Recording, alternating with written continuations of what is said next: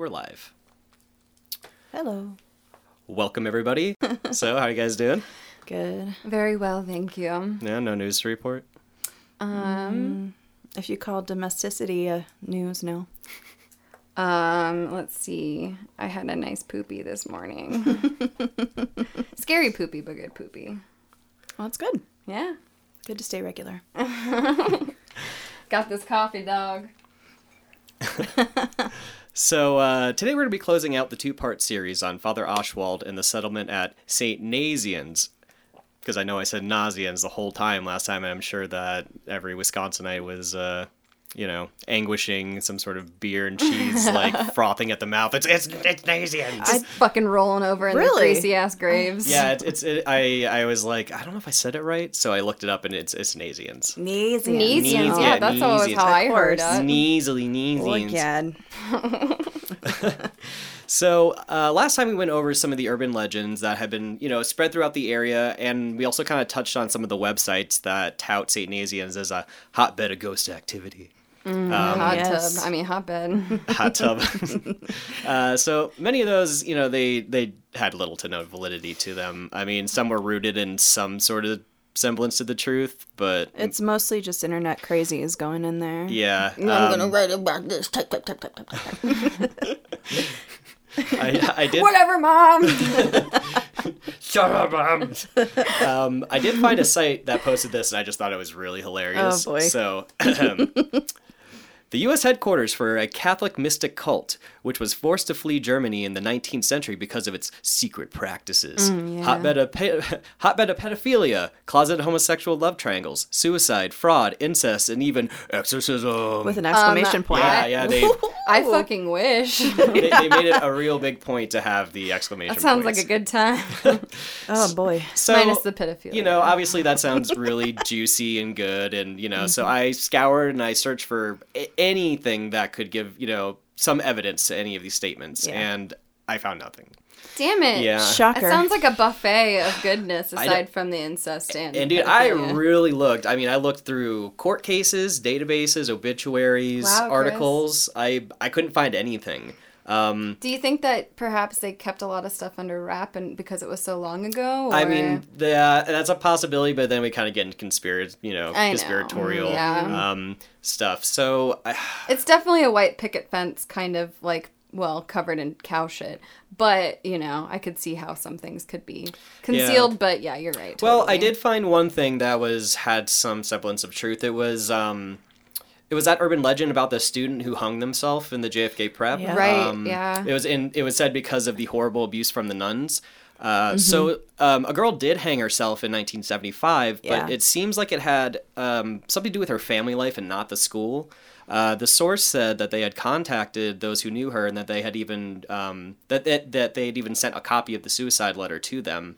But out of courtesy for the family, she wasn't going to release the suicide letter. Yeah. Was that the chick that? Yeah, that's really sad. Was that the chick you think that Marie knew, our aunt? I don't really know. It's hard to tell because that could have been circulating around forever. Yeah, I mean, it was around that time, and I don't know if she really knew her. That was the only instance of suicide I was able to find at all.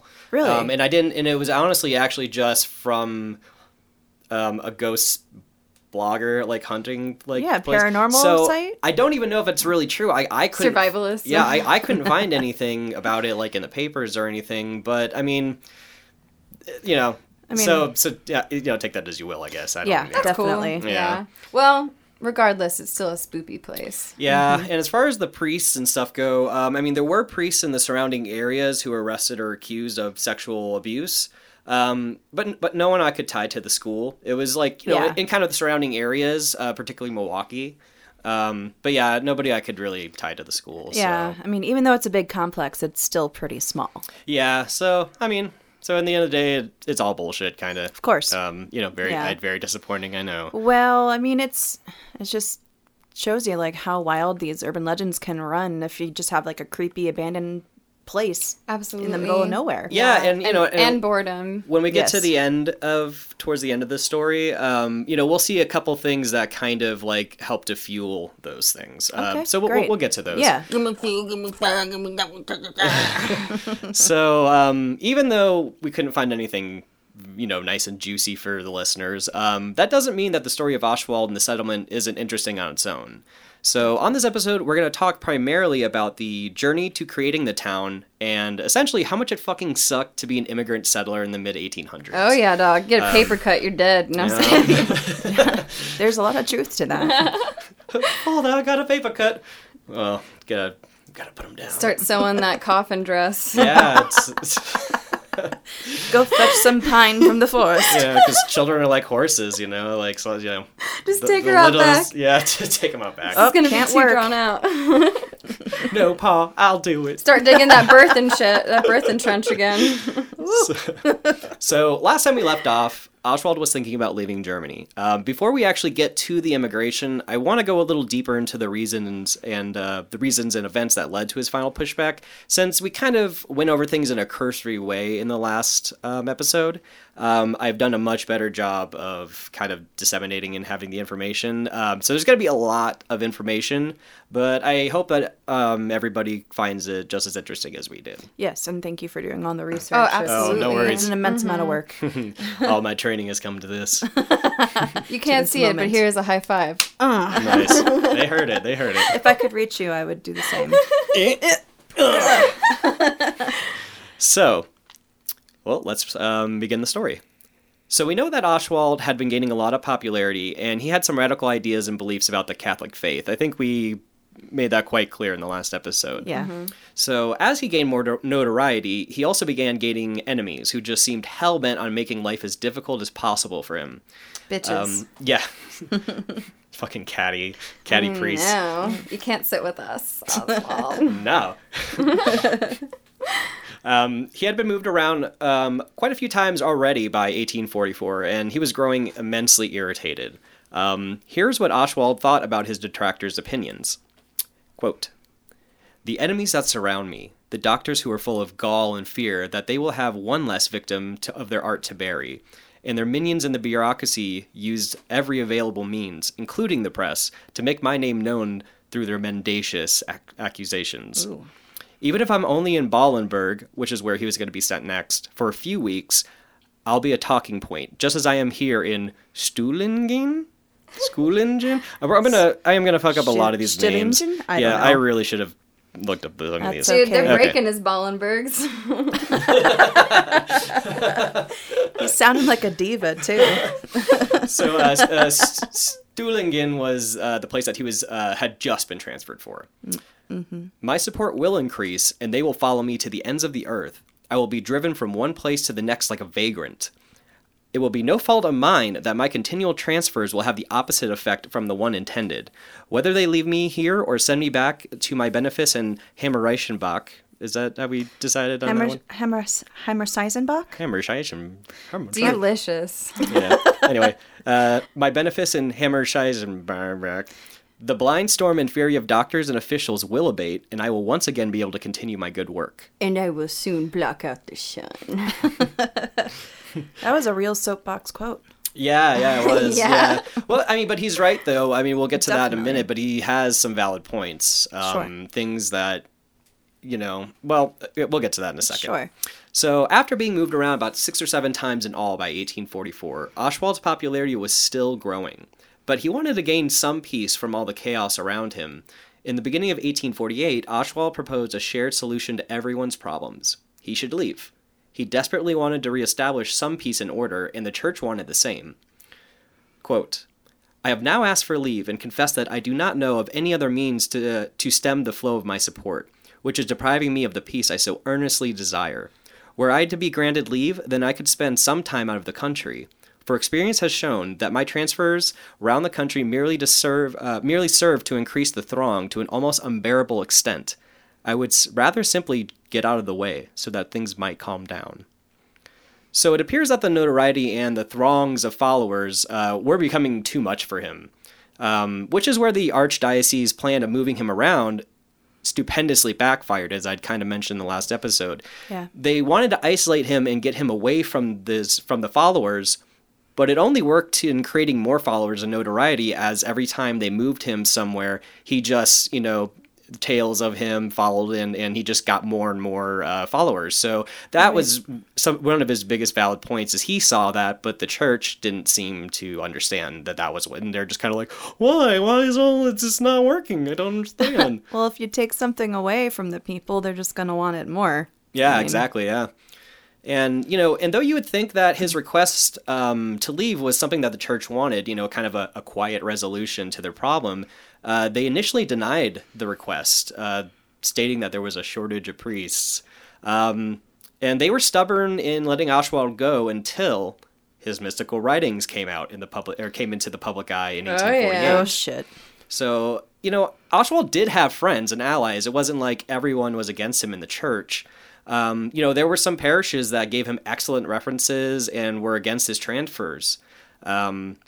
But when the mystical writings and apocalyptic messages came out, many of those who favored Oswald quickly retracted their support. And his newfound cure hairstyle and eyeliner, that'll do it. He's a mystic. It will never get off the ground, Oswald.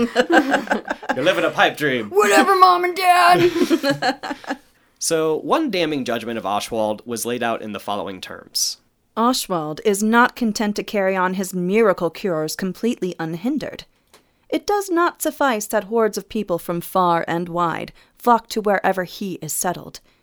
He bewitches them with the nonsense he preaches, and they believe it more than the Holy Gospel. He goes even farther than that. He has recently appeared as the author of a piece entitled Miscellaneous Mystical Writings by Father A. Oswald. Ooh, sexy. This wretched composition is a hodgepodge of nonsense, reverie, and idle fantasy, and is completely devoid of content. And it's low-key turning everybody on. It is clear that the shred author chose the apocalypse and took the opportunity of filing this already grim book with prophecies which are well received by the people. This book is attracting considerable attention and had made a great impression on the common people, who are always eager for prophecies and are more inclined to believe in miracles than in what is good and true. It would be very difficult indeed to deprive Oswald of his support, as this miracle worker enjoys their considerable esteem. For the common people believe that he is in close contact through God through everyday occurrences. And I'm not totally jealous or anything. It was a stupid good hair, sexy eyes. So obviously, that was really how they thought about a lot of that. That's just what they kept pushing. So finally they reconsidered letting Oswald leave, and they stated, "We have given the simple-minded, fantastic Oswald a hearing, and it is quite clear that he has not been telling the truth. Pilgrims dazzled by his powers, mostly women, fucking knew it, flock to Heronwise. This simpleton wants to emigrate to America, and some of the women want to go with him. We beseech the worthy diocesan authorities to put no obstacles in this lunatic miracle worker's way if he wants to leave our country. We should be very lucky indeed were we to be rid of such a madman. It is very doubtful that he will be able to continue his lunatic ravings on that continent." So one thing to consider with this statement is that rumors had been flying around about Oswald. From his miracle cures to his prophecies, his writings and teachings began to take their own shape in those who spoke for them or against them. One rumor that was spread around was that Oswald claimed, quote, "This year, all clergy in the district will die, except for me, and the priests in Newstouts." Ooh. In the parish of Bullertal, in the parish of Bullertal, too, only 2 people will escape, and in Capel, only 1. And hide your wife and daughters, everybody. Because Ozzy's coming to town. So, obviously, something like this is very upsetting to the diocesan authorities. But the mystical writings were the real turning point. Their tactic of simply just turning a blind eye to Oswald and continually transferring him began to include public condemnation from the pulpits. Many parishes and preachers were instructed to warn the faithful against reading Oswald's work. As they contain invented visions, which are full of errors, which the Catholic Church had long since condemned as heresies, they are full of dreamy imaginings of future events, which the Church considers abominable, and which could also confuse simple hearts and minds. So, don't you forget about me. Oh, yeah, Simple Minds.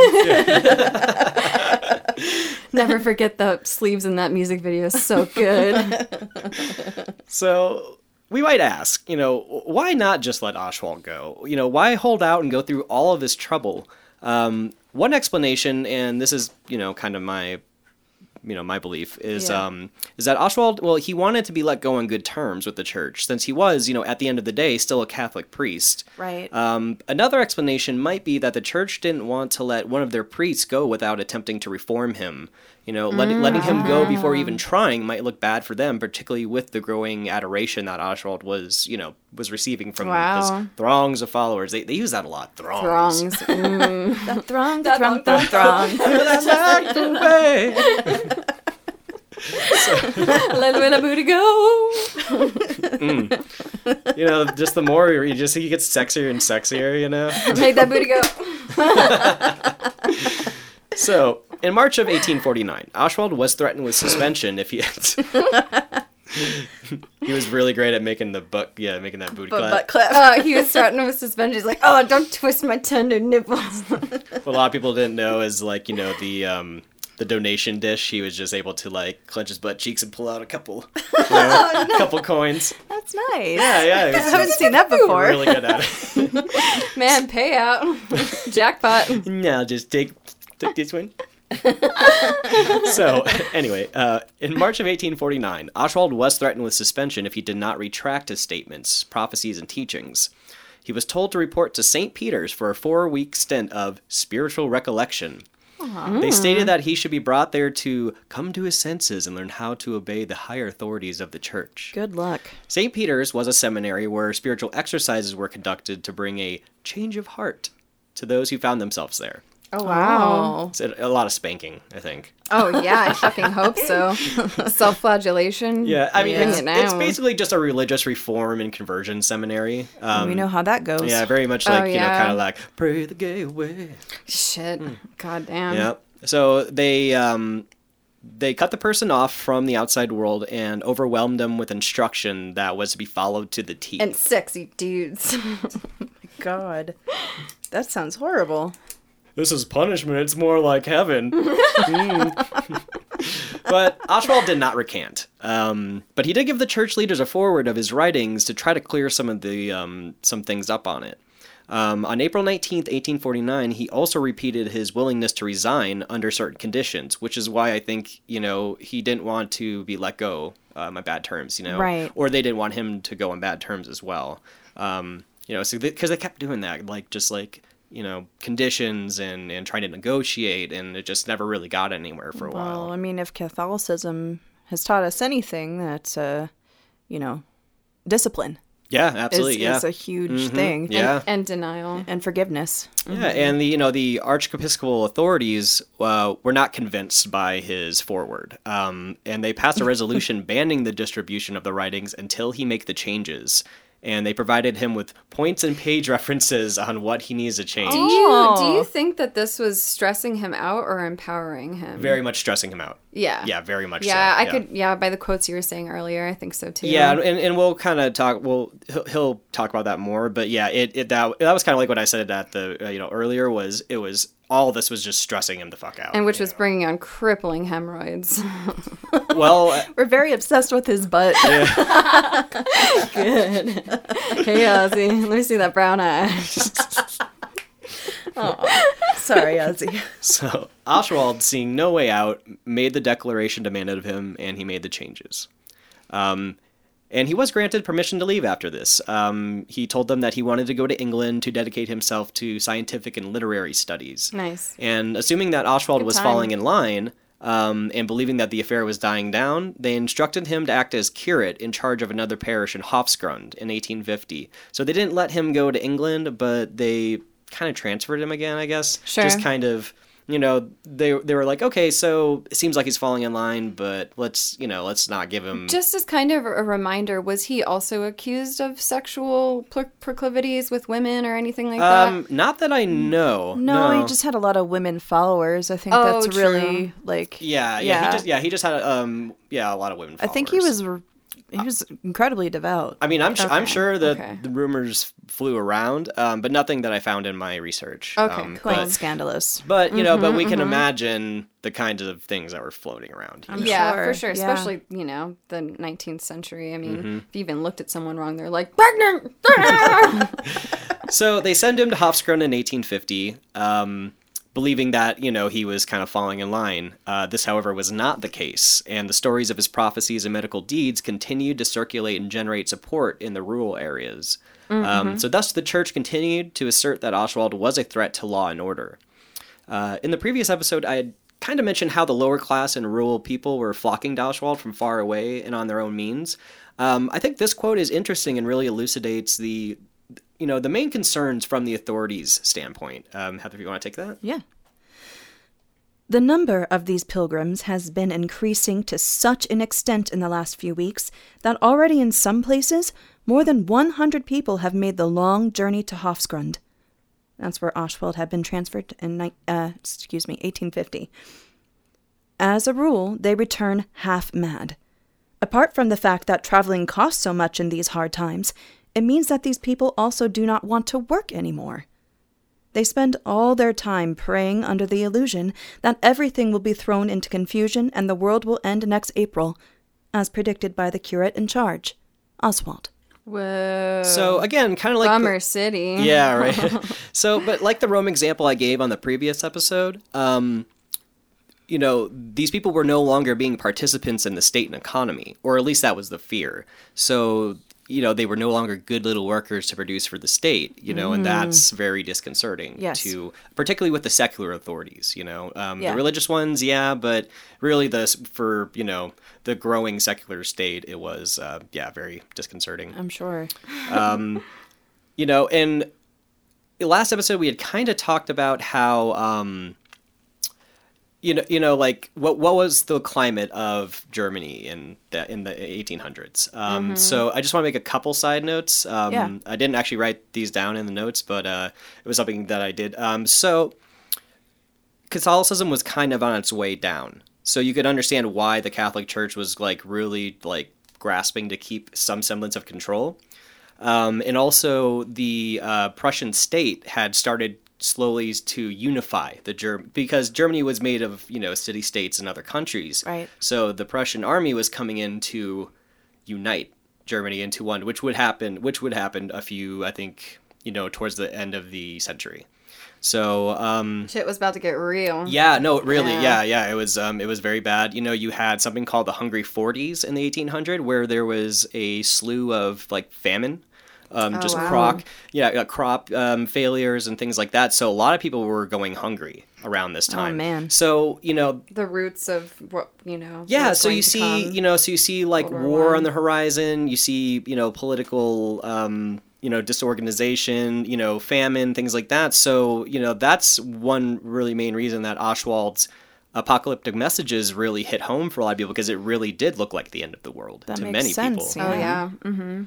So, I just remember, Katie, you had asked kind of last time, and I didn't really touch on it, so I figured, and just kind of for our listeners as well, that's not only the climate that was happening around Oswald, but the climate that was happening in, the German states. Absolutely, yeah. Well, yeah, it's a cause and effect. Yeah, exactly. It was a boiling pot at this point. Yeah, and then you have the Industrial Revolution, which we talked last time was, Oswald saw that as, like especially trains for some reason, like steam engines. He saw that as like the harbinger of the apocalypse. Train like just passes him and he's like, God damn it, train! The power of Christ compels you. So, one thing that especially scared the church was talk of people wanting Oswald to be the new pope. ooh. Yeah. The conservative Catholic churches saw this as a threat to their relationship and orientation towards Rome and the papal authorities, which, as Catholicism was kind of, not declining, but it wasn't holding as much power as it used to because of, the growing secular states. Right. And communication. Yeah, exactly. Yeah. So they thought of that as something that needed to be safeguarded in these, more secular times. And they were also they were scared of being overthrown as well. They believed that Oswald was stirring up local people with his tales of imminent war and the overthrow of the state. And it seems like they almost saw him as a rebel who wanted to take power by using fear and religious belief. They're just like, man, keep it cool. Shut the fuck up. Shut the fuck up. And, this is all exacerbated by Oswald's application to start his own association, the Spiritual Magnetic Association. I mean, you had said that this was all stressing him out, but at the same time, it seems like he's going hard in the opposite direction. I feel like this is also, Well, motivating him a lot. I mean, Yeah. for better or worse, one thing you can say about Oswald is he stuck to his convictions. Yeah, okay. I mean, like, however he might comes off by the end of this, he always stuck to his guns. For the most part. That's true. I mean, he wavered at some points, which we'll get to a little later. But yeah, he felt very strongly about things, which is why I don't think he's a charlatan. I think he actually believed the things that he said. Well, that's cool. Yeah. At least. Yeah, I was kind of doubting Well, that. yeah. For a bit.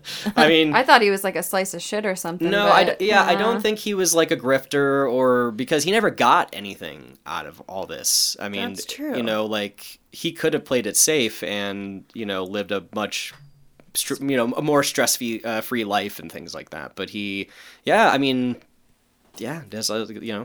no matter what you can say, he stuck to his convictions. He's like, fuck you, man. I'm going to do what I I'm going to do. I'm basically. fucking Nazi. So, the Spiritual Magnetic Association. So, doing this was not seen as as bad and usually harmless, as associations put on events for pilgrimages and veneration of saints. They did a lot in the kind of Catholic community. Mm-hmm. But coming from Oswald, this was seen as an attempt to further legitimize himself and kind of rise up in the ranks to gain power. Right. Oswald advertised the association as such. The Spiritual Magnetic Association, the blast of an angel's trumpet, through the world, beside him in the gentle cove, gathering the branches onto the ark of God in the New Jerusalem. So one of the archbishops, Archbishop Vicari. Vicari. Got it. I think it's Vicary, but Vicari just sounds a lot better. €1. Promessa. He made his feelings on this new association quite clear. Oswald's vain aspirations could result in the formation of a new sect. It is thus imperative that he be officially got out of the way, as people are flocking to him in ever-increasing numbers. On many occasions in the past, Oswald applied for permission to emigrate. It would be best to grant him permission and suspend him from duties in out-bishopric. It is very dangerous to let him continue his present activities. You done got. So through church law and loopholes, they finally suspended Oswald for misconduct and disregard for the prescriptions of the Council of Trent in the administration of the Sacrament of Penance. So for those of you who don't know, the Council of Trent was held in the mid-1500s during the Reformation. It was basically where the Catholic Church officials made decrees and defined dogma to clarify the Catholic stance on certain catechisms and scripture. It was basically a fuck you to Protestants. Dude, I'm just totally thinking of Grandier. But saying that he, saying that he basically like went against the Council of Trent, it made it a lot easier to sanction him, and kind of with a little less fuss, and save them from having to make really complicated and time-consuming justifications on doing so. So one thing they overlooked is that the accusations they made were based on rumor and very little official investigation. So this gave Ostwald a window to argue and prove that he had not in fact gone against the Catholic dogma or the prescriptions in the Council of Trent. And as a result, he was not suspended, but still instructed to go to St. Peter's to be moved to perfect obedience. Wow. Oh boy, what's that code for? Man, he's getting fucked. Bring out the paddles, boys! Oh, hell yeah. Don't threaten me with a good time. He was also ordered to stop writing and sharing his thoughts and feelings. Jesus, man. Ostwald still fought to keep the Spiritual Magnetic Association running, stating that he would comply with the church in this matter. In the meantime, the church asked the 6 neighboring parishes to check on the validity of the rumors that they had been kind of hearing. They just wanted to bolster their claims, try give another shot.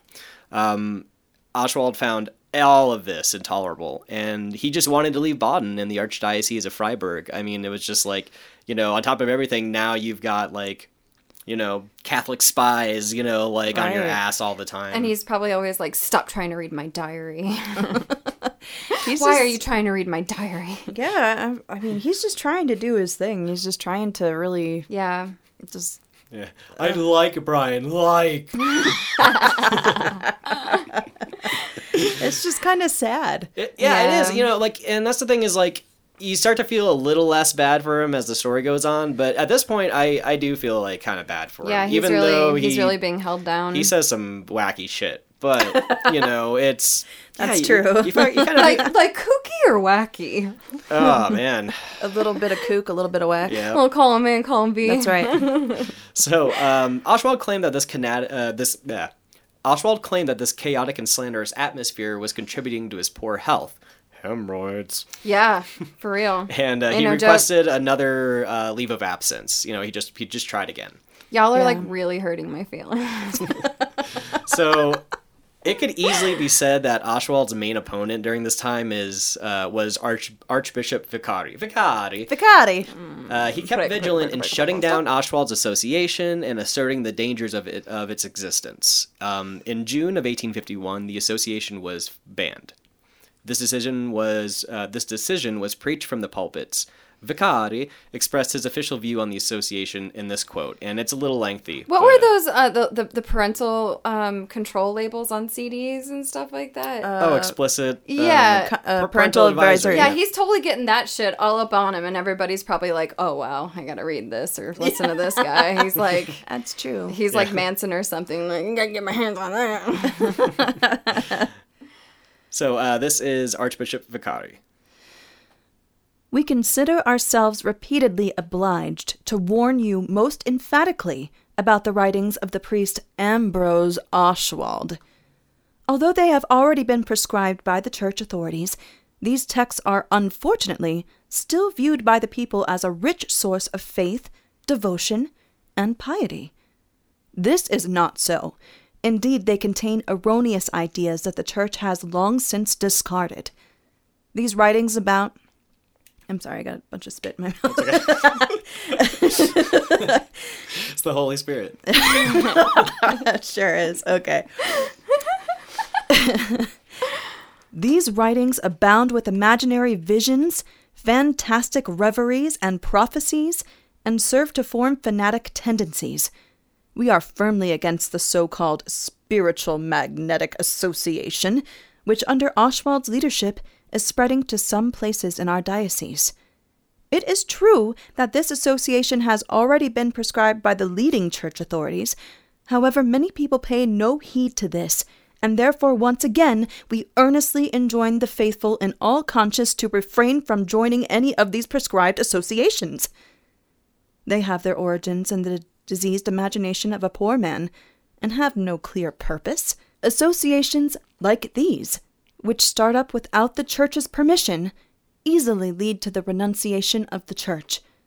As we have good reason to fear this, we can already predict that some members are even now reluctant to submit to the judgments of the church. They no longer humbly accept the word of the legitimate church authorities. They themselves pose as judges and speak of a higher inner inspiration. Like metaphysical pudding. Don't eat it up, everybody. I know it's like audible chocolate, but no. So Vicari here makes the case that Oswald is an intellectual contagion that must not be able to be spread. You need to stamp that out quickly if you want to maintain that power. And also a thing is that one reason that they really didn't like Oswald was because he was really against the rich and powerful and secular politicians. And for the church to maintain some of their power, especially in this growing secular time, they sort of had to align themselves with these like powerful rich people, which Oswald just vehemently did not want to do. I'm sure all of the 19th century, every monarch or every, state was probably like, ooh, the French Revolution happened. Actually, that's really funny that you bring up the French Revolution, because that was a huge thing that Oswald would cite constantly as another, sign of the apocalypse. And I mean, it was still super present in everybody's mind, even though it had been, Napoleon hadn't, I think it was like, it wasn't that long ago from this time. No, for sure. And fashion was still reflecting that kind of letting go of aristocracy and stuff like that. Yeah, exactly. So, I mean, that's just, there's just one thing, I just kind of top of my head that I remembered why, another reason that they didn't like Oswald, and they saw him as something that needed to be stamped out quickly if they were to maintain that power. Yeah. They need that money, Mm-hmm. Actually, that is a big thing. Yeah, money is, is a huge part of it. We still need churches. We still need to, keep our convents and, people open and gold-gilded pulpits, Hell yeah. Ballin'. So finally in December of 1851, Oswald was suspended and he was granted his request to leave. He stayed in Hofsgrund until March of 1852. And Oswald also informed his superiors that he would resign from the ministry as long as God willed it, and until such times as conditions were more favorable. Oswald distanced himself from his supporters, and he went back to school to further his education in homeopathy and medicine. He just wanted to legitimize himself more as a healer, actually kind of have that I guess, I don't know, like that degree? Fall back, I'm not a hippie. Well, no, it was just like, it was like in the last episode we talked about how, he practiced medicine without a proper medical degree. Oh, gosh. So if he got that medical degree, he might still be able to be in good graces and be able to continue doing his things under, like, I am actually now an accredited, physician. Wacko. Yeah, an accredited wacko. His past and followers caught up with him, though, and that added more pressure on him as he was trying to legitimize himself and learn. So they're like outside, like, Oswald, we love you. Oh my god, I miss you so much. Remember that one time you grazed my hand? That was like so awesome. Do you want to be Pope or something? It's got gangrene and shit. Ozymandia. We all got signs outside. Just pressing their titties. I found some of your underpants in the trash. So as the pressures mounted, he left school and he went back to his supporters. So kind of like we said, he didn't finish. He just left. It was just too much. Well, I mean, if you have that sort of support following you around, and I mean, wouldn't you?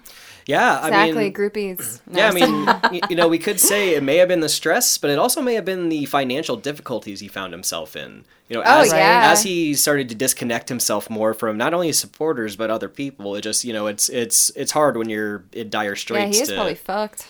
Yeah, it was rough. So he went back to his supporters and kind of made the resolution that he was going to invest himself entirely into them. And now that he had them behind him, he was able to turn his back on the Archbishop, officially. Right. Because it's like now, well, I have all these people behind me and who support me, so now it's not so much of a burden to do so. Well, that guy sounds really fun anyway, Don't they all? So this is when he asserts his desire to emigrate to America with his supporters. Before he had kind of wanted just to move somewhere else, but then the prospect of America comes up, so this is at this point where he actually says, I want to go to America. And here's what he says, quote, I have now come to the decision to travel to America sometime this year, as soon as my circumstances permit. I have already received instructions from the Reverend Archiepiscopal authorities, which stated, if I was not prepared to abandon my following, then we would go somewhere where we would be out of touch with the world.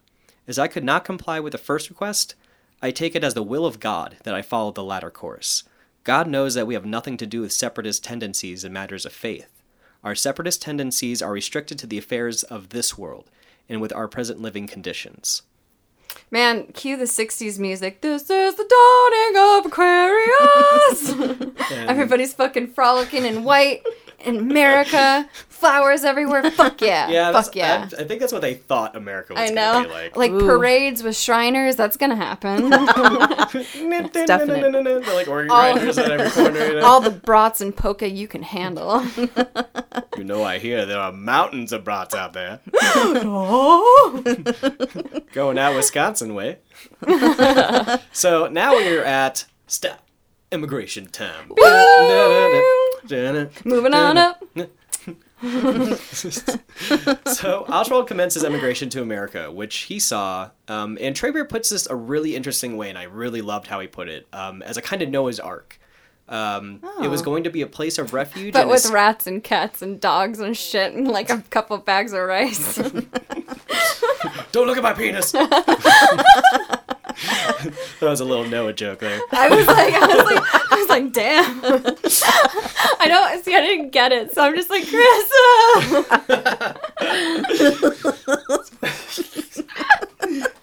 I guess I should have given that a little more context.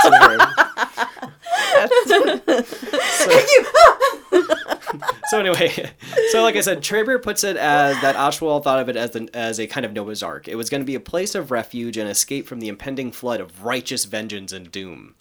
He wrote this in his mystical writings. Doom. The church will have two great wings, like the wings of an eagle, in order to fly across the seas to America. Wow. Bad company. Catholic priests and anyone else who adheres to the Catholic faith will have to emigrate to America. That is what we must understand by the two great wings.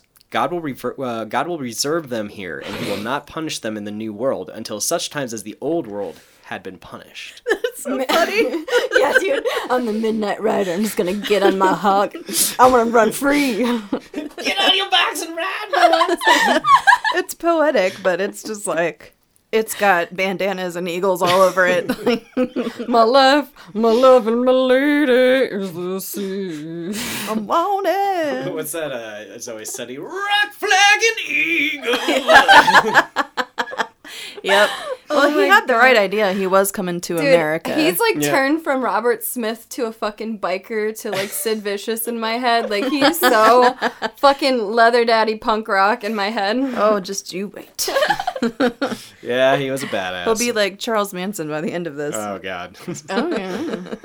So, after getting the okay from Oswald's good friend, Archbishop Vicari, who was honestly really glad to see him leave, he was honorably dismissed. Well, that's nice. He's like, don't let the door slap your ass on the way out, fucker. Yeah. Which honestly, I think everything just came to a head, and so they're just like, yeah, you're honorably dismissed, which is kind of like what he kind of just wanted in the first place. Oswald just goes up to his face and he's like, I like to get kissed before I get fucked, and like knocks a book out of his hand. That's exactly how it happened. So, those who were going with Oswald to the New World, about 113 in all, gathered in Strasbourg. They traveled to Paris and then to Le Havre. And from there, they would embark to America. So I couldn't find much about the journey, only that it was uneventful, aside from rough seas and some sickness. But if we know anything about traveling on ships across the ocean in the mid-1800s, fucking rough. It was not pleasant and very unsanitary. Oh, God. Scurvy for everyone. Yeah. Oh, you limey bastards. Even though you're not British, but I'm sure y'all are just fucking dying for some lime. For vitamin C. Hi, welcome to Scurvy Travels. Come get your scurvy. Right where you go. Here you go.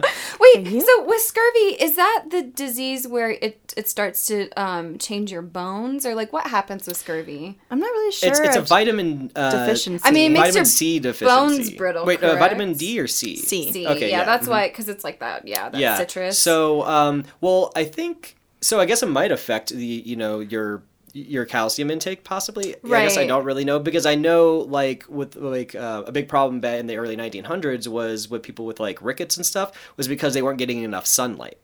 Oh my goodness. So Jesus. it caused like weak bones. You wonderful vampires. That's great. Yeah, for some reason when I was a kid, I thought I remember seeing someone's skeleton in the British Museum that was affected by scurvy, and it began to warp their bones. Yeah, the bones bow. And it, like, in some cases, especially in children, it gets fucking nuts because they're... Yeah, I don't know if that's... Because I know rickets is the same, so I'm not sure if it's rickets or scurvy. God, sounds like fun, though. I thought scurvy was like you get swords and shit. Dude, sounds like the Disney cruise over here. I really just... I just know scurvy from boats, so, yeah, it's just... it's that sailor's disease. Yeah. I guess we're... Yeah, well, anyway... Scurvy aside. Not to mention all the rats gnawing on your eye boogers when you're sleeping. Ooh. Oh God. So, they arrived in New York on August 10th, 1854. Many were really sick from the journey and had to be taken care of before traveling to Wisconsin. 2 women died due to complications from illness in New York. Not bad. Yeah, 2's pretty good. Not too bad. Mm-hmm. Yeah, but they're going to Wisconsin. Yeah, fuck. So, these 2 deaths would mark the hardships and deaths that would plague the colony on their way to their New Jerusalem. Jesus Christ. They're calling it New Jerusalem? Yeah, that's what they thought of it as. It's like kind of like I had talked about the the Munster Rebellion in the 1500s. That's what they consider. They took over the town and they considered the New Jerusalem because that's the place where the truly faithful are going to be saved. It is like exactly what it sounds like. It is the New Jerusalem, the city of God. Ooh. So Oswald and some of the men left by train to head for Milwaukee. They stayed there for some time trying to procure land. Many of the pioneers got sick, and a few died there before they even found land, or found, someone to procure it from. Right. All these deaths did not deter Oswald, as it was far too late to turn back or change plans. He's like, I got bitches for miles. I don't care.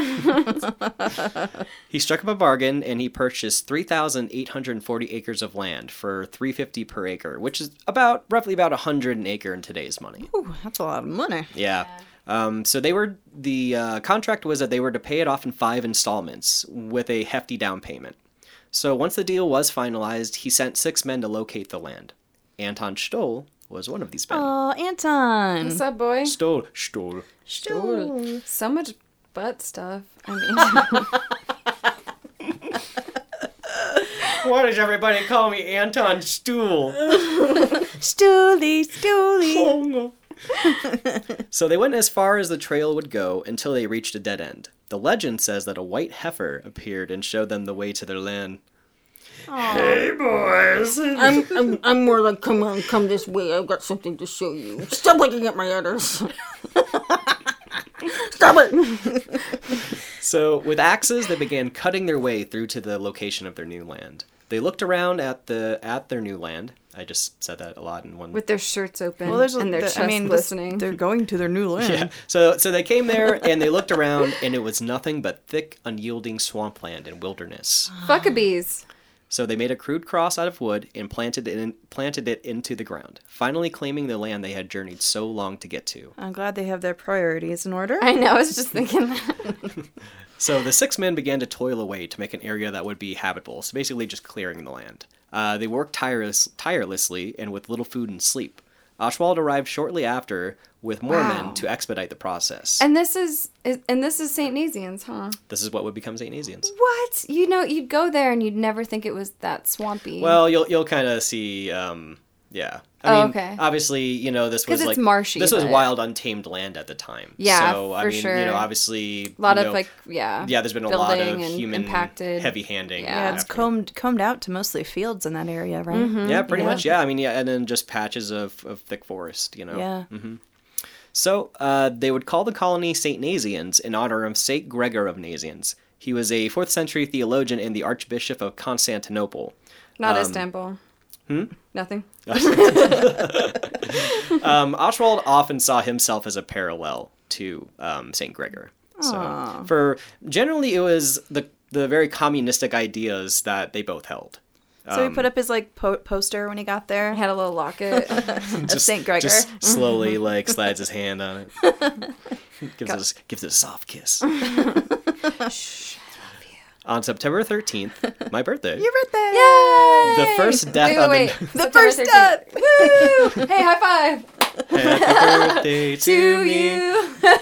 So on September 13th, the first death on their new land occurred when a falling tree crushed a young man named Xavier Gunther. Oh, no. Oh, poor Gunther. This would prompt the men to find a spot that would be the new cemetery, which is one of the first things that would be erected in the town, and a very fitting metaphor for the toll their dream would produce. That's amazing. Wow. So they're just like, well, kid died here. Let's just make a cemetery out of Might it. as Yeah, well, like, what are you you going know? to do? Yeah, Yeah. I mean, it's like, yeah. That's So, as more of the settlers began to arrive, they went into high gear, clearing the woods and building houses. Some had become disillusioned by the hardships and left before even reaching the settlement, and some had died.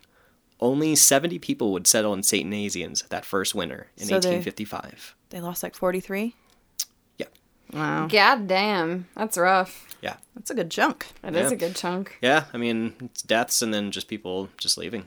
You know, it's just like this was not what I signed up for kind of thing. Like you were supposed to have this stuff figured out.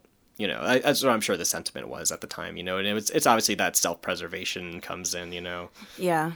So. Yeah, man. Ozzy, I think you're like really cool, but I lost a leg. I'm gonna go. I'm done. I like that you're calling him Ozzy. It's He just wants to see the Oz, man. So they had little food and the work was exhausting, but they kept soldiering on. This was back-breaking work. They only had a pair of oxen to help them bring huge logs of wood from the woods nearby to help make their cabins, so they had to carry them by hand. Sometimes it took up to 16 men to carry one giant log from the woods. my God. Yeah, And they often damn. did this 20 times a day. Woof. Oh, Yeah. But they were stacked though. Yeah, right. Fucking chiseled. That's that Wisconsin stock right there. I bet they were not. I bet they were pretty skinny too. Yeah. I mean, yeah, they had little food. You know, it was just soldiering on. You know. Ugh, goodness. So since they had arrived towards the end of the year, winter came as they were still erecting the colony. Fudge nuts. It was recorded that about 1/2 of the community suffered from cold fever and other illnesses brought on by exhaustion, lack of proper food, and other complications. By the end of the year, 6 more would be in the cemetery. Wow. And even though this seemed dismal, they had their faith and they had each other. Yeah. That's cute. Which probably is what really kept them going. That's really you know? true, yeah. They still set aside time for prayer and mass and even held a marriage and celebrated a newborn child. Oh. Yeah. So, you know, it's like hard, but things are looking okay. You know, Yeah. I'm sure they're trying to stay optimistic as much as they can. Yeah. You know, things began to look up for them, and outsiders actually began arriving to the colony, kind of hearing about their approach and, you know, word being disseminated about Oswald, you know. Right. Yeah. Bring in some rhubarb torts for him and stuff Oh like yeah. that. Some pasta salads. Casseroles. So some of the outsiders stayed, and others either left or were sent away as they didn't have the proper devotion and faith that was required to become a full member of the community. I wonder what that test was like. Actually, we'll get to something in a little bit. Okay, great.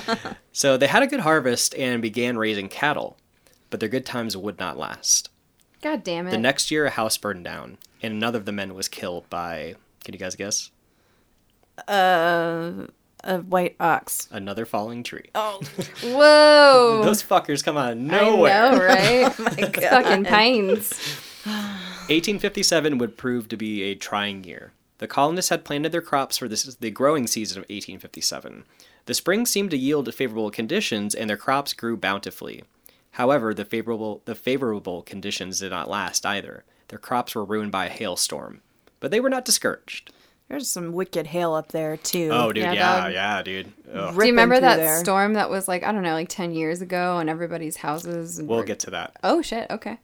In the same year, some of their cattle, it's reported about 6 out of 20, wandered off into the swamps and died there. Oh, So that's not an insignificant loss No. in that time. You know, that sucks. Wow.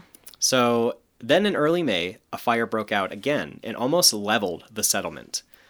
wow. But they say a timely rain came and helped to keep the entire settlement from burning down. Well, that's good. After that fire, another one broke out in a barn that had been constructed There's the year probably some before. motherfucker that's like, I'm the fire starter, twisted fire starter. And Ozzy's probably like, there's a confessed arson here. It's the ancestors of Prodigy. yeah, Prodigy. Well, I'll turn away. Just set your matches on the table, and nobody will look. So about that barn fire, a chronicler wrote, "Through the thoughtlessness of a woman, It was set afire and burned down completely with a new windmill only a few days later. I bet it was someone taking a Shit. shit and they lit a match and then it like kind of went, haywire and they're like, yeah, it was her. And it was my wife! Are they building their stuff with cotton? Like, what is going on here? He who smelt Jeez. it dealt it. She who denied it supplied it. So, if we recall, Oswald had purchased the land and was contracted to pay for the land in 5 installments by specific dates. Right. So by 1856, going back a little, they had not been able to meet this contractual obligation, and they asked for an extension. The real estate broker denied their request, and the matter was taken to court. From this point on, courts are going to play a huge part in the story. Oh, shit. Yes. So the judge ruled the judge ruled that the real estate broker could sell as much of the land as was necessary to pay the missed installment owed if the colonists could not pay it on their own by a court put specific date. Wow. So in 1857, they could not pay the third installment again. So the broker put in an advertisement to begin auctioning off the land. No, Ozzy's not like, Jerusalem. All right, man. Can we just settle this, you and me? I'll suck your dick. No. I'll do it. Yeah. Please. I will shut my eyes so tight. I'm real good. So they couldn't read English, and the broker had put out the advertisements in English. Oh, no. So they had no fucking idea this was happening until the day of the auction. Oh, no. They just had to stand there and watch as some of their best land was auctioned off, including the land they had built their settlement on. Oh, my God. That's what a such a- terrible day. Yeah. Yeah, dude, Word. fucking that real estate brokers, am I right? Oh, yeah. So Devils. obviously, Oswald could not just let this happen. He went to Milwaukee, where he met another good Catholic from Sheboygan. He loaned them the money to settle their debts, and it looks like they did eventually pay the man back after quite some time.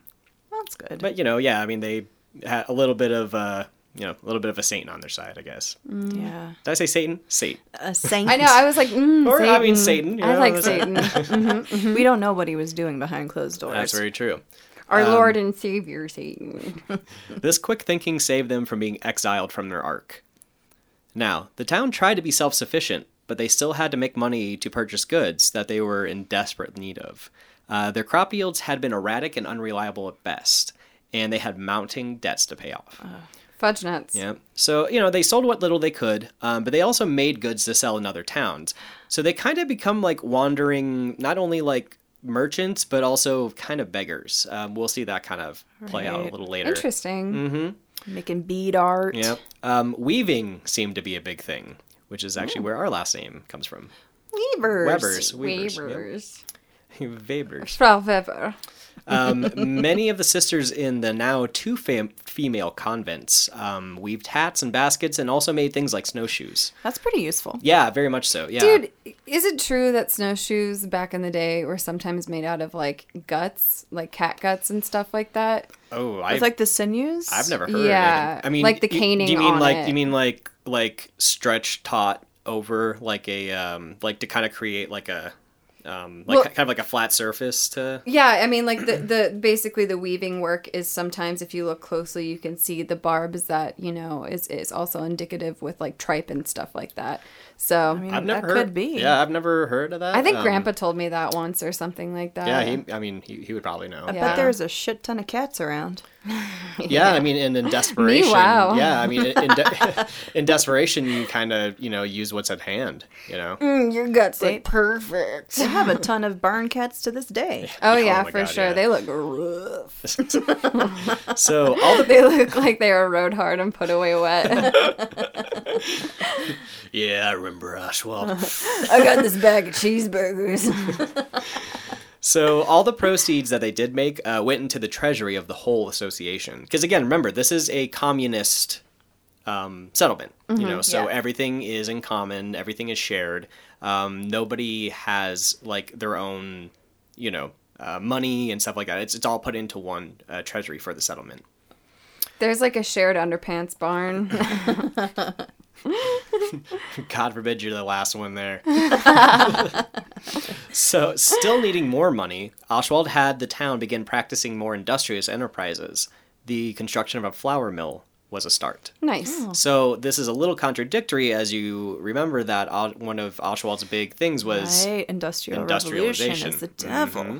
But in desperate times call for desperate measures. Well, I mean, it's good for everybody. Flour mill, and you make food. Yeah. I mean, and it benefits them. Right. Like it's you can sell it, but it's also now you have your getting high on your own supply. And I mean, I'm sure it can be justified for like medieval to Renaissance peasants and stuff like that. Like that could have been synonymous with that. Yeah, and and this may have not. They didn't go into detail about like what the mill was. The extent. Yeah, but so it could have just been a kind of your practical Grindstone type thing. Mm-hmm. Yeah. Which might be more likely, but still, it's sort of getting into that industrial kind of like mass way. production type. Exactly. Yeah. 1859 was not any less kind than 1857. Again, the crop harvest was a complete failure. The town was now faced with a food shortage. And again, they went to Milwaukee and neighboring towns for assistance. They were able to procure enough to sustain them. So this is where, kind of like I said, they were kind of now becoming beggars in a lot of ways. Yeah. So one interesting thing that we kind of forget in the story is that the Civil War is raging through the country. And even as detached as the association tried to be, they were not immune from the effects of war. Wow. Due to the rising prices for supplies and food, things like grain and other commodities cost 3 times as much as they had before the war. Oh, goodness. Jeez. It was also during this time that they were first introduced to paper currency, which they just kind of looked at it was like, what the fuck is this paper bullshit, Wow. Yeah, which is, just kind of a fun, like a little funny anecdote. Oh, and that fluctuation during that time of paper money anyway. Yeah. Yeah. Absolutely. Yeah, I mean, you're switching over to a whole, new kind of economic structure, and so something they just were not familiar with at all. So in 1864, they faced their most severe winter, and then an extremely dry summer. This resulted in wildfires breaking out. Towards the end of July, they said the smoke was so thick that it was impossible to see more than a quarter mile. This dry summer also brought a long drought. Jeez. Yeah. Like, Yeah. everything's burning all the time. The story, like as I read it, it always reminds me of like Candide or Optimism. So like I believe Voltaire. Mm-hmm. It's just like the whole story is about this dude and just never catches a break. Everything is just shitty. Nothing's ever coming constantly. up Millhouse. So also in 1864, 16 men from the colony were drafted into the war, which, that's a significant amount of manpower. Oh, wow. 4 young men took off for Canada, supposedly to start another colony, but I kind of doubt that. I think they probably just dispersed once they got there. So 20 men were just left, had to leave that year. After this, though, things seemed to chill out for a while for the colony. They had become mostly self-sufficient by this time and sort of began to settle into their daily routines and maintaining the community and the pious life. Oswald had erected an orphanage for the village and the surrounding area, and they also began construction. Wow, that says a lot, huh? Well, that's kind of the thing is, like, if you could say one legacy that he has is that he did a lot for the religious community in that area. Well, in which we see, you kind of still see in the area, Absolutely, and, that may also kind of reflect how many children were probably left around from all the deaths and leaving and stuff like that. Yeah, very much possibly, yeah. Mm-hmm. So they began construction of a seminary, which would later become the high school. Oswald had also set up 2 convents, one for women and one for men. They would grow, there would be the 2 for women and then another one for men, right. And they were in full swing by this time. So those in the convents, they didn't hold strict vows like medieval monks or anything, but they did have to promise to observe, the normal stuff like poverty, chastity, obedience, not out of the ordinary stuff for convents. A vagina drying place. There's a drought all around everybody. Yeah, right. So this is a kind of a very interesting part. At the Feast of the Holy Rosary, Father Oswald asked everyone in the colony if they wished to devote themselves in a special manner to the development of their spiritual lives amidst their manual labors. If so, they should sign a piece of paper, which would make them incorporated members of the association. This would turn out to be kind of a lie, but we'll get to that later. Uh-oh, he's lying? Well, we'll get to that. So those who did not sign were not incorporated. And this may have been a way for Oswald to kind of get a better view on who was truly devout and who could be trusted in the management and the financial logistics of the new settlement, particularly after he's gone. What a shrewd Yeah, man. do you think he was somewhat feared at this point? Like, because of the hardship that they had been going through, and, like, you know, he's grappling to kind of make some kind of organization to this. Well, I don't know if he was feared. The relationship that he had with the rest of the settlement, it was much like father to children.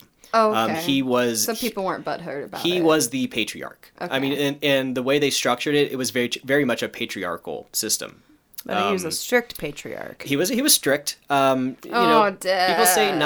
people say not unkind, but strict. You know, obviously, as you would expect somebody who is very devout. And a good old Catholic dad, you know? And and they all followed in line. And I guess there is a little bit of fear there because he is seen as like a prophet and has a connection to God. Well, and he's kicking people out too if they're not. It's not just him though, it's other people in the association as well. Like, you know, obviously he's the last say, but other people kind of following him are also, you know, like one thing they love to talk about is like how happy they are when people leave that they didn't think were you know, pious enough. Cutting out that cancer. Throngs of them, huh?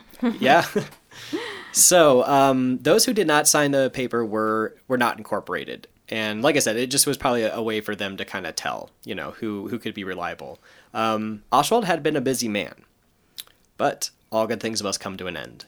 By 1871, Oswald was 70 years old, and his health began to deteriorate. Oh my, he made it. Good for you. That's like being 100, you know? Yeah. Dude, seriously. Yeah, absolutely. For real. Mm-hmm. So he performed one more healing, possibly an exorcism, and performed the last rites of a dying member. Oswald gave a speech, which Anton Stoll wrote down. So I want to read this, and let me know your guys' thoughts, because a few parts kind of gave me pause. But, you know, just kind of let me know what you think about certain things. I can't wait. Quote, "Our vocation is by no means to gain earthly riches or make many dollars, as the American generally says. To desire that it would not have been necessary for us to come here. We all, with a few exceptions, would have had it better in a worldly way had we remained in the fatherland." I'm talking to you, Stacy. Don't want to point any fingers, Steve. "Yes, I myself could have provided a more peaceful life for myself if I had so wished. However, our destiny was an entirely different one. If one beholds in a true light those who live only for their own advantage, one finds that they, too, have to put up with much that is unpleasant. Yes, often difficult. Therefore, my children, never forget that we are only pilgrims on this earth, and that time is only given to us to prepare ourselves for heaven. Otherwise, I am, with only a few exceptions, well pleased with you. And if God gives us his grace, we can still do so much good. As far as I'm concerned, death will not come so soon. But if it were so decided from above, it would be all right with us. We therefore hope that everything goes well this year, and that we will all come one step closer to heaven. Again, let us put aside more and more of our faults, and this grow more and more ripe for heaven. Of course, many a one of you will not live to see the next year. But that matters nothing, for one had nothing to lose in this world. We only live for God's glory. I want to bless you all." Any thoughts on that? It sounds like he's trying to kind of soften the blow, or maybe just justify like all the horrible things that he's put his colony through. Mm-hmm. Yeah. Yeah, it's yeah, exactly. That was my thoughts too. You know, it was look, I know shit's bad, guys. You know, Stacey, I know you lost. I know it's rife with sweetness and judgment, and also the acknowledgement that he kind of knows that he's gonna die at some point soon. And that's funny you say sweetness and judgment. Yes, it's very, very Catholic. You know, yeah, for sure. It's that, you know, the righteous love of God kind of thing. He's like, I'm watching all y'all. Exactly. Yep. And he has to maintain that, you know, that fatherly kind of, you know, and kind of, and like that kind of goes into them wanting him to be the Pope or something, because I feel like it's making it sound like he is in direct contact with God in some way. Yeah. Very, very much so. Yeah. And, I mean, because, you know, to him and everybody else around him, he was, he talked to God in whatever shape or form, Dan Carlin used this a really good way when talking about that 15th century Munster Rebellion. The guy who was the prophet, he said it was like a walkie-talkie to God. Yeah, absolutely. Like he could channel and talk to God. Yeah. So I don't know if Oswald had that same thing, but it was, kind of that same idea. Well, I'm sure it was important to uphold something like that also with the conditions that the colony was in. Oh, yeah. Just because people were dropping like flies, really. Yeah. He's like, I'm a shambling corpse, but I still got my daddy pants on. Yeah, I mean, you have to keep morale up or else everything's for naught, Yeah. I mean, that doesn't boost my morale, but, whatever you like. Yeah, you take from it. Really can. I would like to also introduce you to my blood boy. Oh, blood boy. Hans. Coming, Mr. O. So, as creepy as the line is that many of you will not live to see the next year, he was somewhat right. Two of the brothers from the convent for men were dead by that February. Oswald caught a severe cold and was infirmed in his bed that same month. He still tried to do his duties, and he rose weekly to give sermons and perform rites. But he returned to his bed where he would pass. He lingered for 8 days, giving messages to Stoll, and seeing those in his colony one last time as they came to see him. This is the point where Stoll writes about where he writes about Oswald talking and reaching his hands out to some unseen entity, and then you hear about all the windows clattering and at his passing, So he finally died on February 27th, 1873, 19 years after arriving to the New World. He had a good run. Yeah, he tried. So he was dressed and laid out in St. Gregory Church for a day and a night, where people kept vigil. Ooh. His body was moved to the Holy Ghost Chapel for another 3 days and nights. After a little more parading around, his body was placed in the crypt under the altar of St. Ambrose Church. Sounds melty and juicy. It was February, so it was probably still pretty cold. Yeah, that's great. Good thing it was which not makes a lot of July. sense. That's probably why they had him out so long. As we said last time, Gross. Yeah, like... Dude, I was totally looking at pictures of, like, frozen coyotes yesterday, and, like, that shit is fucking crazy. Frozen coyotes? Yeah, just, like, they're just out in the winter, and they just freeze, and they're, like, there was one where it was a fox and a coyote. I'm so sorry. Getting, like, so off track, but a fox and a coyote just frozen mid-fight, but the way things look when they're frozen, I can't imagine. Like, he's just, like, Actually, it's funny you said that because I have a picture saved in my phone. It's from the First World War, like after the First World War, and it's a ton of horses from the cavalry, all frozen in snow. So it's like God. so they're all just their heads are out. So there's just like hundreds of horse heads sticking out in like grimaces of like terror. It's fucking. Oh my God, I can't wait to see that. Dude, Seriously, it's fucking rad, That does sound pretty cool. It's really I'm like saved to my phone. I know. Sick. Same with the coyote and the fox thing. I was like, that's really fucking cool. So, as we said last time, the tomb had not been built yet. So his body was left in the coffin in view of all until the vault could be finished. During the building of the vault, the arch of the vault collapsed. So they had to begin again. God damn it, Jerry! Glory! I forgot my hammer this time, guys. So they opened the coffin to gaze on the corpse of Oswald, stating that he had not decayed at all. And yes, it's February, so that makes a lot of sense. One man was convinced that Oswald was not in fact dead, but in a trance state. It took some convincing to get him to accept it. He just needs his glasses. I just imagine, I just imagine him, like, pawing at the coffin, and they're just, like, trying to pull him He's like, off. Ozzy, give me kisses. My Girl reference. Oh my God. He's like moving Oswald's lips, like, Well, that makes sense, I guess. So he was finally sealed in the coffin and put into the tomb 62 days after his death. Wow. He would not be gazed upon again. Yep. So it was like April by then. Mm-hmm. Yeah. Wonder if it was still cold. I guess, depending on that winter. Man, I wonder if he had, like, blood collecting and, like, sores developing. All kinds of things. No. Crazy. So he would not be gazed upon again until 1926, where they said he retained his shape, though the skin had shriveled to become sallow in color. And I think he had some work done. His breast. I mean, it is 1926. Yes. He's gonna be a star. So that was interesting that, his skin was still intact because the iron parts of the coffin had rusted and fallen away. Wow. Whoa. Yeah, it's pretty interesting.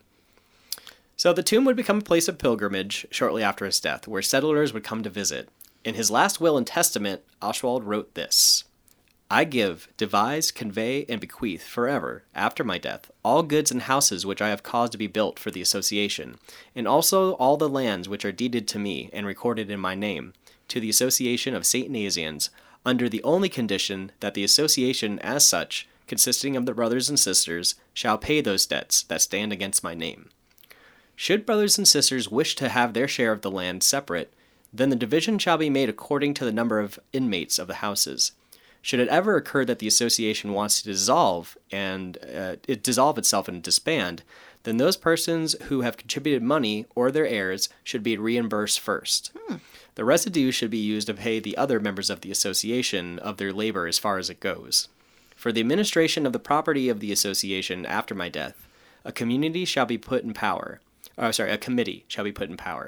which the committee shall scrupulously take care that the administration is a good one, and that the above-named purposes, as far as possible, may be attained as good as I would have done myself. Flash forward to 100 years later. Welcome to Piggly Wiggly. Go Pack.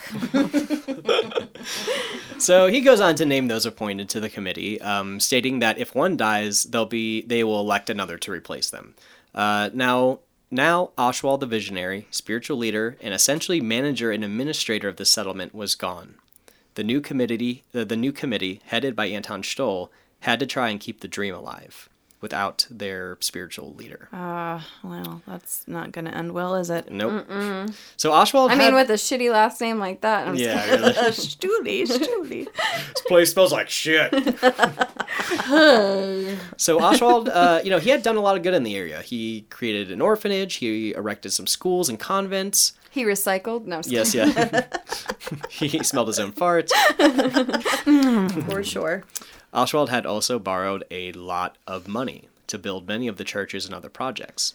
So when he died, Anton Stoll was still the chief administrator, and one Father Peter Muntz was now the spiritual successor.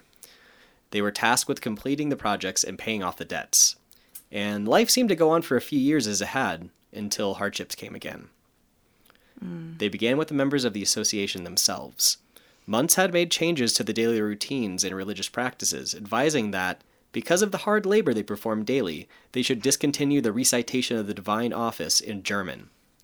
So many of the brothers and sisters didn't really understand why he made this change, and they complained. For the sake of peace, he allowed them to carry on as before. The only reason I could think that he would do that was because maybe trying to get them to learn English a little better. But for them, I mean, that's the tongue of the fatherland, Right. And yeah, it is, sure. So it's a little, and especially since it's not Oswald, they probably would have done it without complaint if Oswald had proposed that. Right. But, since he's not there, the structure begins to fall apart.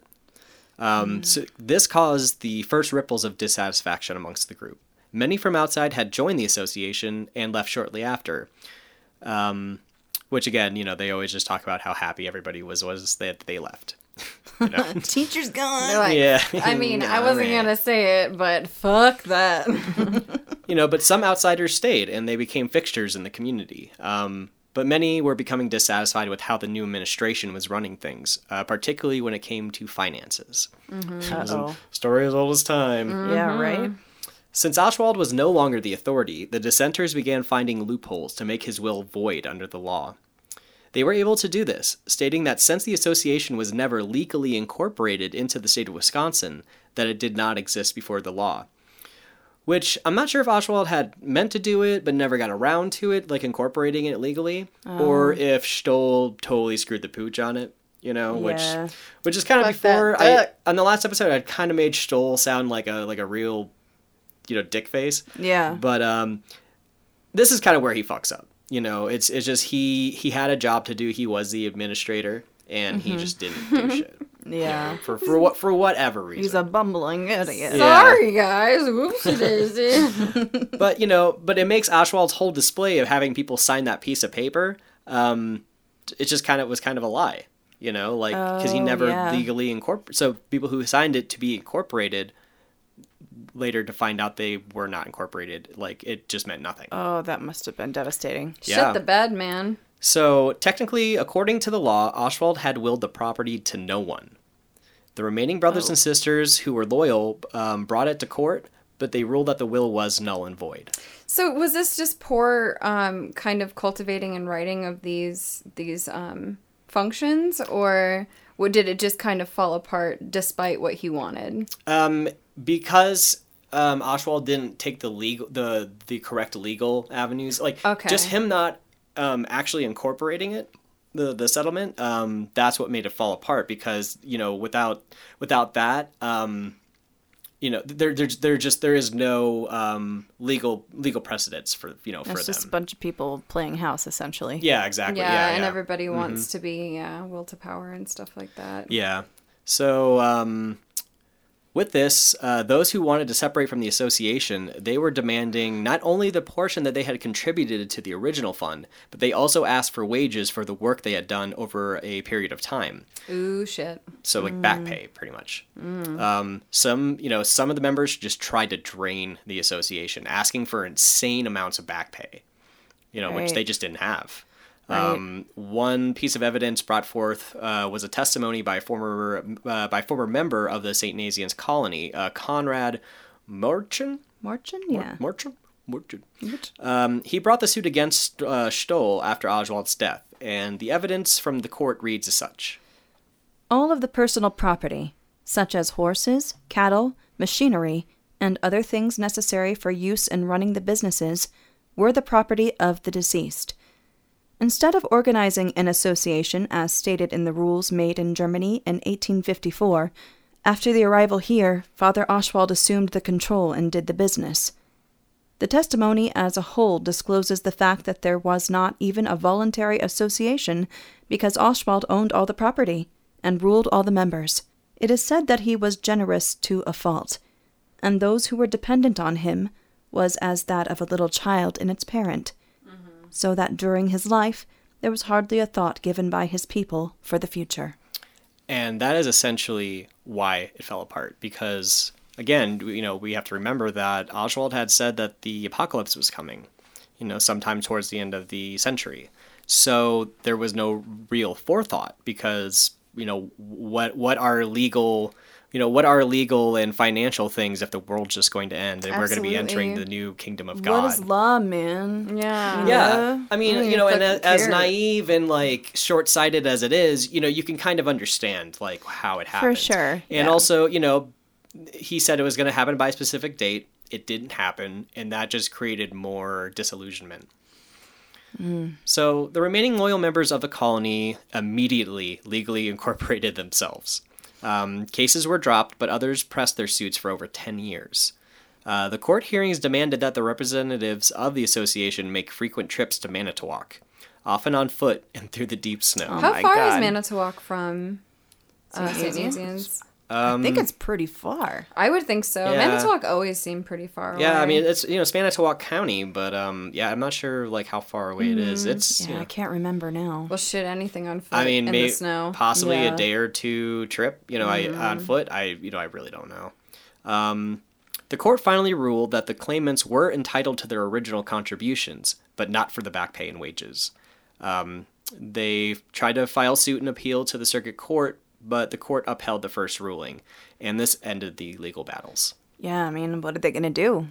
It's really nothing they can. Yeah, it was just kind of like a big flub, Yeah, it's well, you guys, went to this colony and it didn't pan out for you, so sorry. Yeah, it's but yeah, I think that may have why they somewhat try to make a, they try to even it out, because it's obviously these people are just being fucking greedy, right. Trying to drain the settlement who already didn't have a ton. Right. So in 1889, Oswald's closest partner and right-hand man, Anton Stoll, he died. This seemed to be another blow, as one of the founders and one of the original 6 who arrived on the land was gone. Wow. Another tie to Oswald. By this time, the association only had 1,500 acres of the original 3,840. And the association's valued assets and property valued at $41,890, which is just a little over $1 million in today's money. Wow. So for a whole settlement and community, like town, it's not a lot. No, that's not a lot at all. Yeah. So much of the best land had actually already been sold by that time. That's unfortunate. So as the century drew to a close, the association was not doing well. The death of 105 members during the year since Oswald's passing had depleted its ranks. That's a lot. Yeah. The Sisters of the association seemed doomed to extinction, since many families left and the brothers and sisters of the convents had no children to replace them, being celibate and all, and no one was joining. Oh boy. Yeah. Again, We should have gotten freaky. Shit. yeah, that short-sightedness really coming back to him. Yeah. So, the people in the convents who were really the ones that were still really loyal to the settlement, they had only been living the convent life. And many of them didn't have some of the more specialized vocations or skills to upkeep and continue the daily routines. Right. But, not wanting the community to be for naught, they reached out to their fellow kin in other Catholic associations, societies, et cetera, et cetera. Mm-hmm. And this is where they heard from the Salvatorians. Dun, dun, dun. The founder, Father Francis Jordan, had been inspired by similar conditions as Oswald back in Europe, and he founded his own society in Rome in 1881. Their society fared much better than Oswald's. I imagine and they actually thrived in Europe and America. I mean, could it get much worse? Oswald's ghosts, I don't even care or anything, whatever. So on the association's behalf, their contact wrote to Rome to request help from the society. They asked that the remaining members in St. Nazianz could unite with the Salvatorian Society and become members of the congregation, just as long as they could still carry on Oswald's legacy. Father Jordan went to America to assess the situation and the circumstances of the association. Wow. Yeah. That's a lot. Yeah. He arrived and he met with them, and he wrote that they were in a pathetic state. I'm sure that was being kind. Yeah, it really does sound right. So, after a brief assessment, Jordan went to discuss the matter with the Archbishop in Milwaukee, which, if the association did be integrated, that would be now their new head location. They agreed to the terms, and they made an agreement. By 1896 or 1898, depending on what you read, St. Nazianz was now incorporated into the Salvatorian Fathers and the Society. These names are very, cult-like. They the are. Association, the Society. Yeah, I can see why, there a lot of the urban legends are just screaming cult everywhere. Yeah, so kind of like we said at the beginning of the episode, now we can start to kind of see the seeds of urban legends and things like that. Definitely. Yeah, absolutely.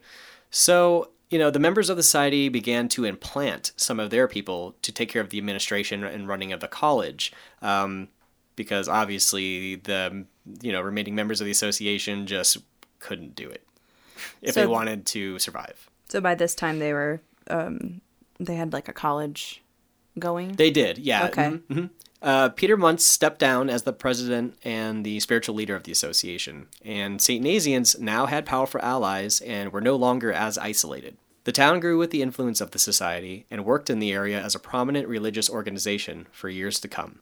So there were some tragedies that happened in the town, like a fire breaking out in the boys' dormitory at the JFK Prep. Way in the future? Yeah, this is probably I don't know, 40s, 50s. Real quick, I was just thinking about that guy saying they're in a pathetic state and going to maybe take communion or something yeah, we lost that chalice a long time ago, but we got this bucket if you want to put some wine in it. Oh, brother. Yeah. Yeah, you might have to clean it out, but... Is that a goat in here? No. He's the priest. Oh, mittens. So, no one was recorded to have died in the fire, though. So, supposedly all the boys were gone. But, again, we can see how some of the events create those urban legends, or they get blown out of proportion, no matter how much we want some of them to be true. Right. I think there was an urban legend about a fire and deaths due to the fire, but there was no record of anybody dead. How many times can this fucking place catch on fire, dude? Yeah, it's like heaven, more like hell. All right. So one thing that we should mention as kind of a closing note, when Oswald died, people talked about the curse of Oswald. Yes, This I've is heard probably that. one of the biggest urban legends. Yes. So it was that his spirit had become angry with what the association had turned into and those who had wronged him and the town. They said that one day he would get his revenge. I'm watching you jerk off right now.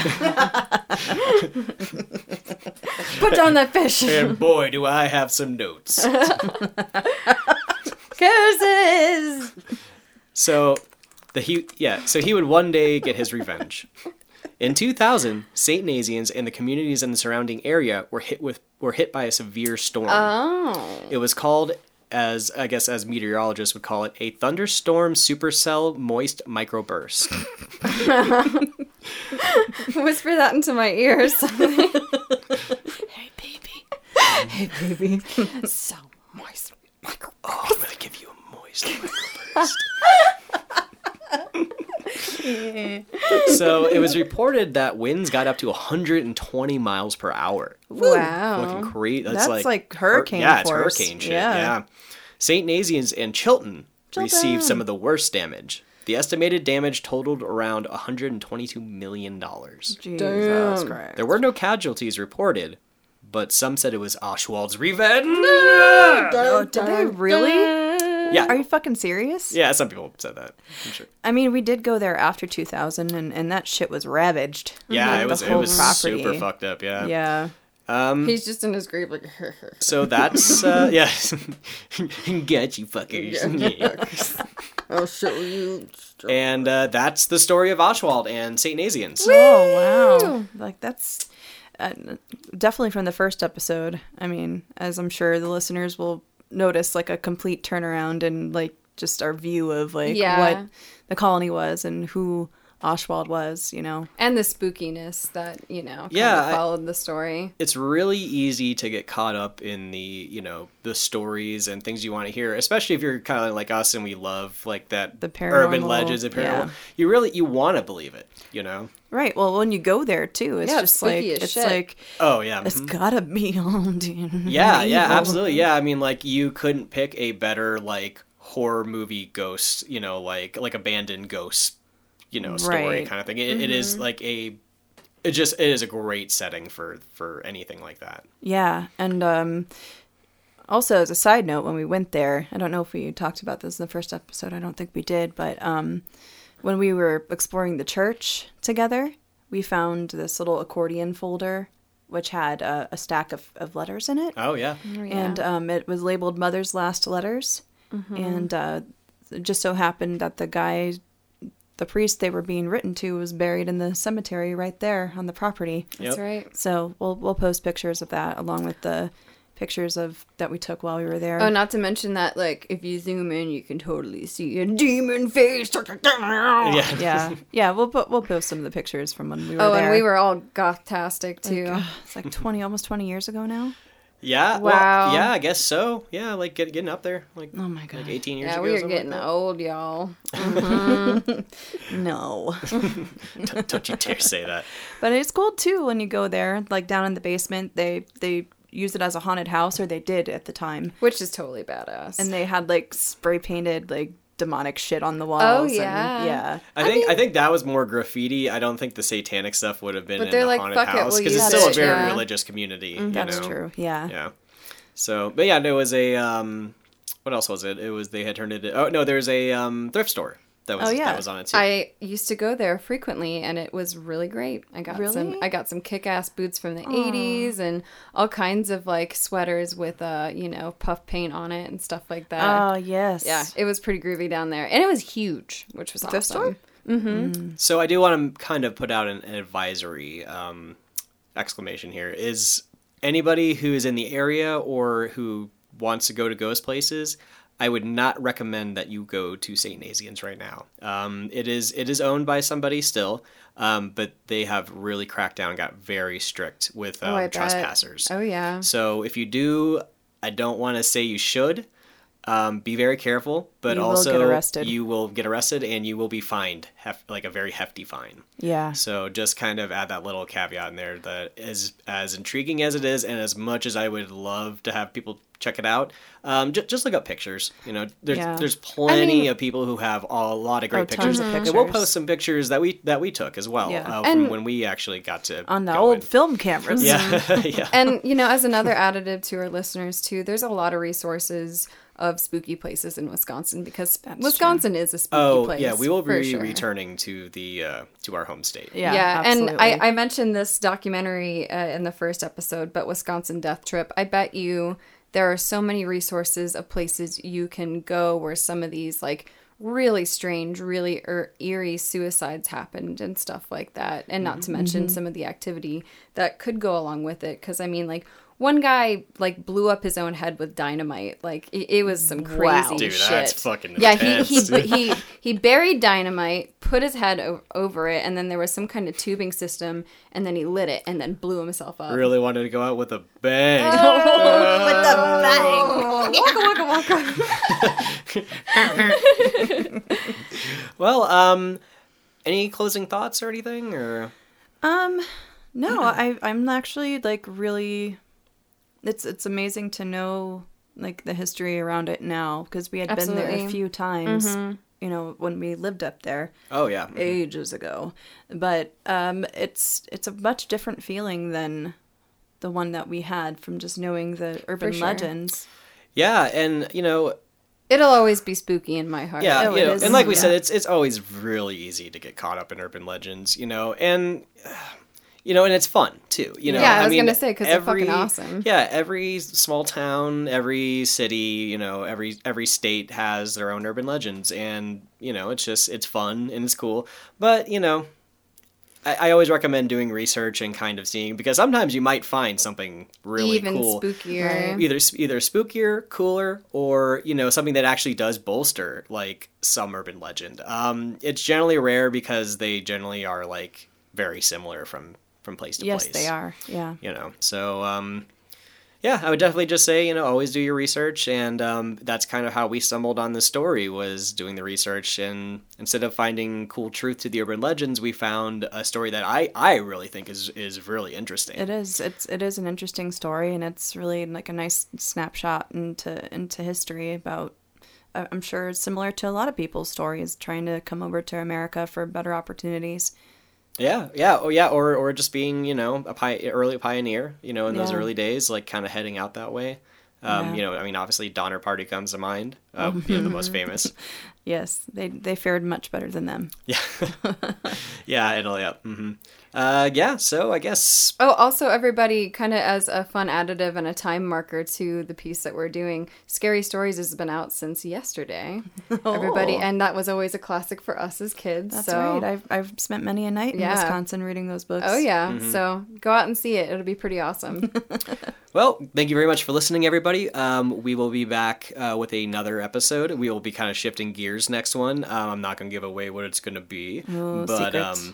yeah, it's definitely going to be something a little more gruesome and cool. Oh, hell yeah. So awesome. Well, thank you very much. Take care. Thank you. I'm Heather. I'm Caitlin. And I'm Chris. Signing off.